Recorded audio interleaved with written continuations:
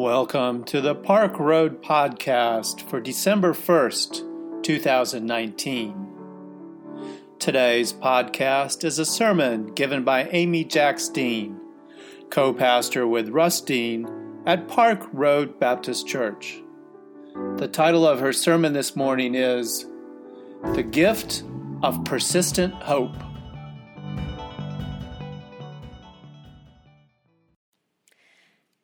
Russ told you the theme of our Advent series, presents from us, Presents. So I want to give you a gift. I want to give you hope. I sure wish it was that simple. Here we are on the first Sunday of Advent, and churches all over the world are proclaiming hope today.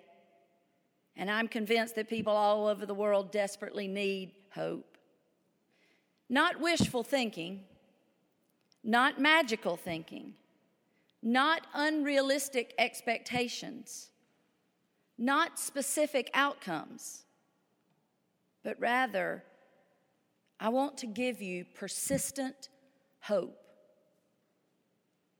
Hope is not despairing when the leaves are falling from the trees faster than we can rake them into piles. We don't despair about this because we know that come spring, new green buds will start to show, and even in the coldest of winter, we know that shade will come soon to cool us from the heat of the sun in just a few months. The leaves will return. Hope is not despairing about the leaves hitting the ground. Hope also looks like a 55-year-old grown man walking across the street where two little girls are jumping in the pile of leaves that have been raked by their parents. And upon an invitation to jump into the pile with them, he does it twice. Because hope carries with it a sense of wonder and adventure. As soon as the soil begins to cool off in September or October, hope looks like planting bulbs that will not appear again until springtime, when the ground begins to thaw from a cold winter spell. You plant the bulbs and you cover them over with dirt because you trust and you hope that even in the cold, warmth will return with all of its beauty. And then when the tulips and the daffodils start to pop up through the ground, every time you are surprised by hope, having almost forgotten your experiment with it. When my mother died 2 springs ago, I was gifted with a calla lily. After enjoying it in its pot, when the time came, I transplanted it into the ground just outside my kitchen window where I could watch its beauty and remember her well. As the cold weather encroached, the lily withered and died. I chalked it up to once again, I killed another plant. Imagine my surprise when this past spring it emerged and it grew strong all summer long. You see how much I know about plants. This is why I kill them. I watered it faithfully and it grew this spring to twice the size of when I planted it. I watched it out the window and I beamed with pride. It lives. It lives. And now it's gone again. But this cold season, I have hope that I didn't have this time last year. Hope that it will return when spring breaks forth. The same with my newly planted hydrangeas. They look terrible. I have hope that come spring, they're going to look great. Don't get me started on the transplanted buckeye tree that is an offshoot from my father's prized buckeye tree. He always carried a buckeye in his pocket for good luck. You never caught him with his pants on that he didn't have a pocket knife and a buckeye. I highly recommend those 2 practices. He planted a buckeye tree in our front yard, and he guarded it with the protective eye of a master gardener. When he was so sick and we had to drive the car down the front lawn right up to the front door so that he could just get right in the car. As we would back out to take him to his dialysis treatment, every single day he would say, "Watch out for that buckeye tree. Don't hit my buckeye tree." It's now huge and produces hundreds of buckeyes every year. If you need a buckeye, I got you. He would be so proud. My little pitiful twig of a tree currently looks like a stick stuck in the ground. Each year for the past few years, I've been convinced that it's dead until my sister urged me, "Don't give up hope. Don't bother it. Forget about it. Don't worry. It will come back." And it always does, a little bigger than the year before. This past summer, not only did it have leaves, but it had a few blooms on it. So this winter, when it shed its leaves and returned to looking like a stick stuck in the ground, I learned not to be hopeless. Experience has taught me that the leaves will return when the time is right and the conditions are favorable. I'm even hopeful, I'm really putting this out there now, that in 2020, I might actually have a real buckeye from that tree. Hope looks like children playing stickball in the streets of a down and out and dangerous neighborhood. Hope looks like planting a garden in a war-torn city. Hope looks like a walking path to a neighbor's house. Hope looks like children learning to read and write safely day in and day out in schools, even though we live in fear of school shootings every day. Hope is children learning to read in the midst of that fear, and teachers showing up to teach them in the midst of their own fear. Hope remembers that there is more goodness in the world than evil.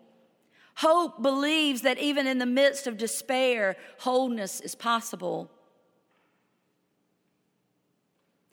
And hope will believe that even if the calla lily doesn't come back, and even if the buckeye tree remains looking like a stick stuck in the ground, hope still persists, even when outcomes do not go according to my plan. Mitri Rahib is a pastor of Christmas Lutheran Church in Bethlehem, one of the few Christians in that war-torn Palestinian territory. He reminds us that the whole Christmas story itself is full of hopelessness. There was no room in the inn for a desperate family. That seems hopeless. The family has to flee to another country in fear of Herod and his murderous ways. That seems hopeless. The story is fraught with hopelessness, and yet here we are over 2,000 years later, kicking off yet another Advent season, waiting to celebrate of the birth of this one that came to change the world. If that's not hope, I don't know what is. And hope looks like old Zechariah, an old priest chosen by a lottery to enter the sanctuary of the Lord and offer incense. This was probably when he pulled his number, he knew, and everybody else knew, this was a once-in-a-lifetime draw. He would probably never get to do this again. And it was in this moment that Zechariah had an experience with an angel of the Lord telling him that his wife, Elizabeth, will bear a son. Say what? They are to name him John, and many people will love him, and he will be great in the sight of the Lord. And of course, we know from the rest of the story that John, the cousin of Jesus, is the one who has come to prepare the way for Jesus. And Jesus was actually a disciple of John as part of his preparation for his ministry. And just when old Zechariah and Elizabeth had likely given up, Hope showed up and showed out. Hope does not give up or give in. Hope pushes through. Hope presses on. Hope keeps on keeping on, even in the face of impossibilities, even when we are knocked down, battered, and bruised. Hope continues. Because the truth is, in so many circumstances, hope is all there is. On the days when I find myself hopeless, and those days happen to be fairly plentiful, I often remind myself that I'm in the business of hope. And I don't get the option to opt out on hope. Hope is a part of my job description. It should fall somewhere between preach half the Sundays of the year, all other duties as deemed necessary by everybody in the congregation. Somewhere between those two lines of my job description, it should read, give the people hope. So that's what I give you today. Hope. Not perfection, not constant and utter bliss, not an escape from harm, not a promise of success, not an assurance of plenty, not a stress-free life. But I give you hope. Hope that you are not alone. Hope that all will be well, even if it doesn't turn out like you wish it would, because hope is bigger than wishing, and hope is deeper than dreaming. I give you hope that you can endure hard things. Hope that we are in this together. Hope that reminds you that you are indeed loved immensely for exactly who you are, that your name is actually beloved.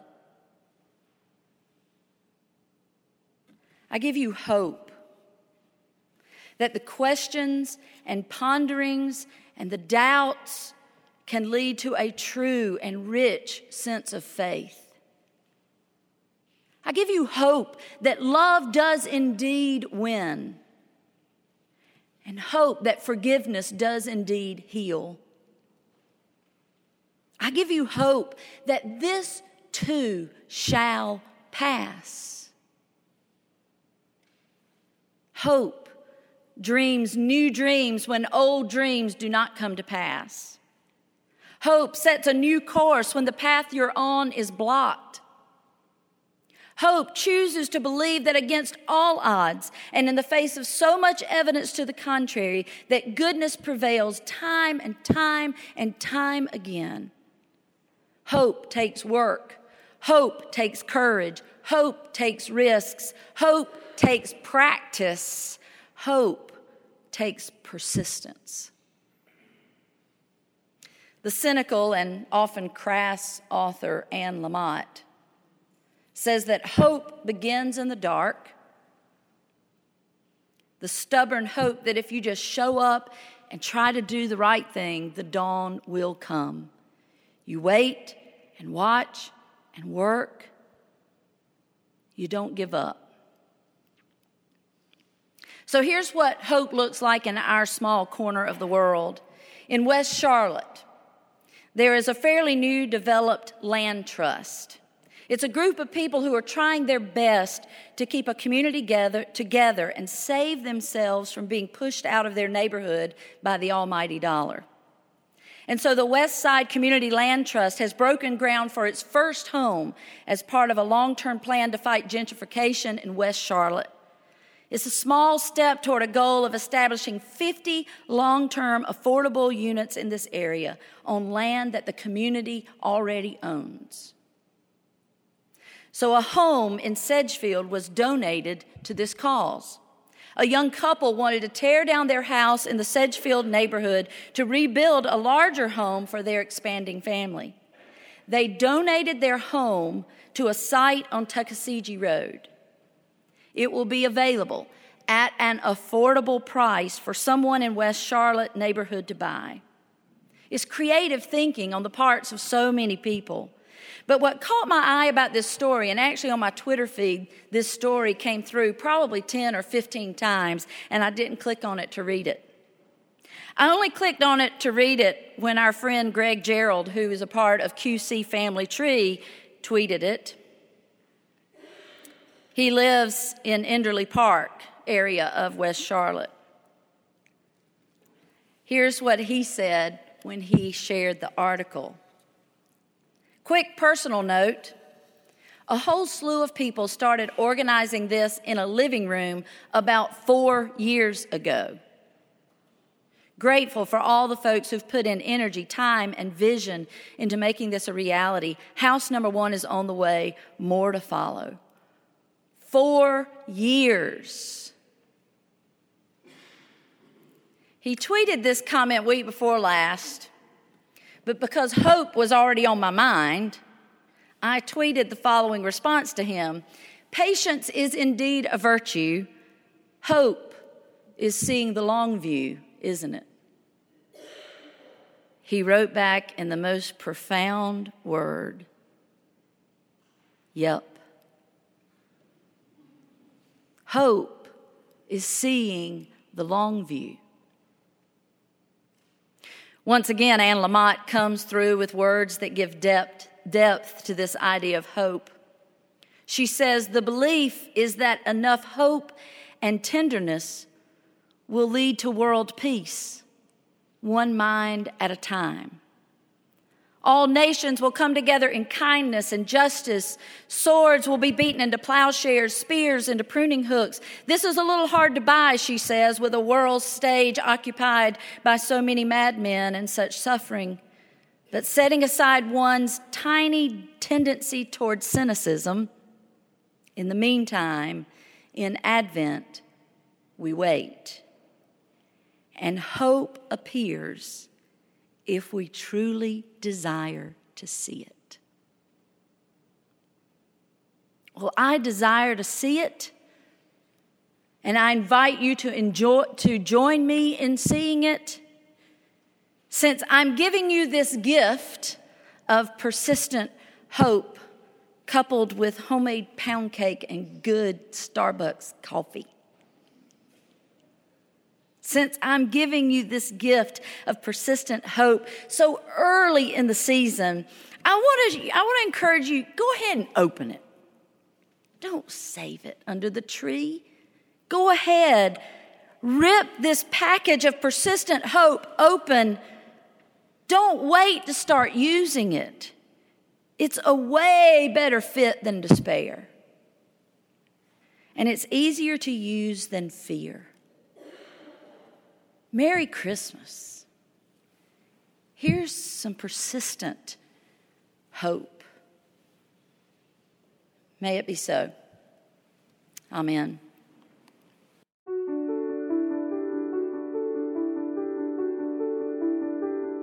We invite you to learn more about Park Road at parkroadbaptist.org. Park Road is a progressive faith community located in Charlotte, North Carolina, encouraging independent thought, community service, social justice, and interfaith understanding. Today's podcast was produced with production help from Hugh Ashcraft, Brian Smith, Bruce White, and Rich Dower. Our theme music was composed by Brandon Michael Williams. Thanks for listening today. Grace and peace to you.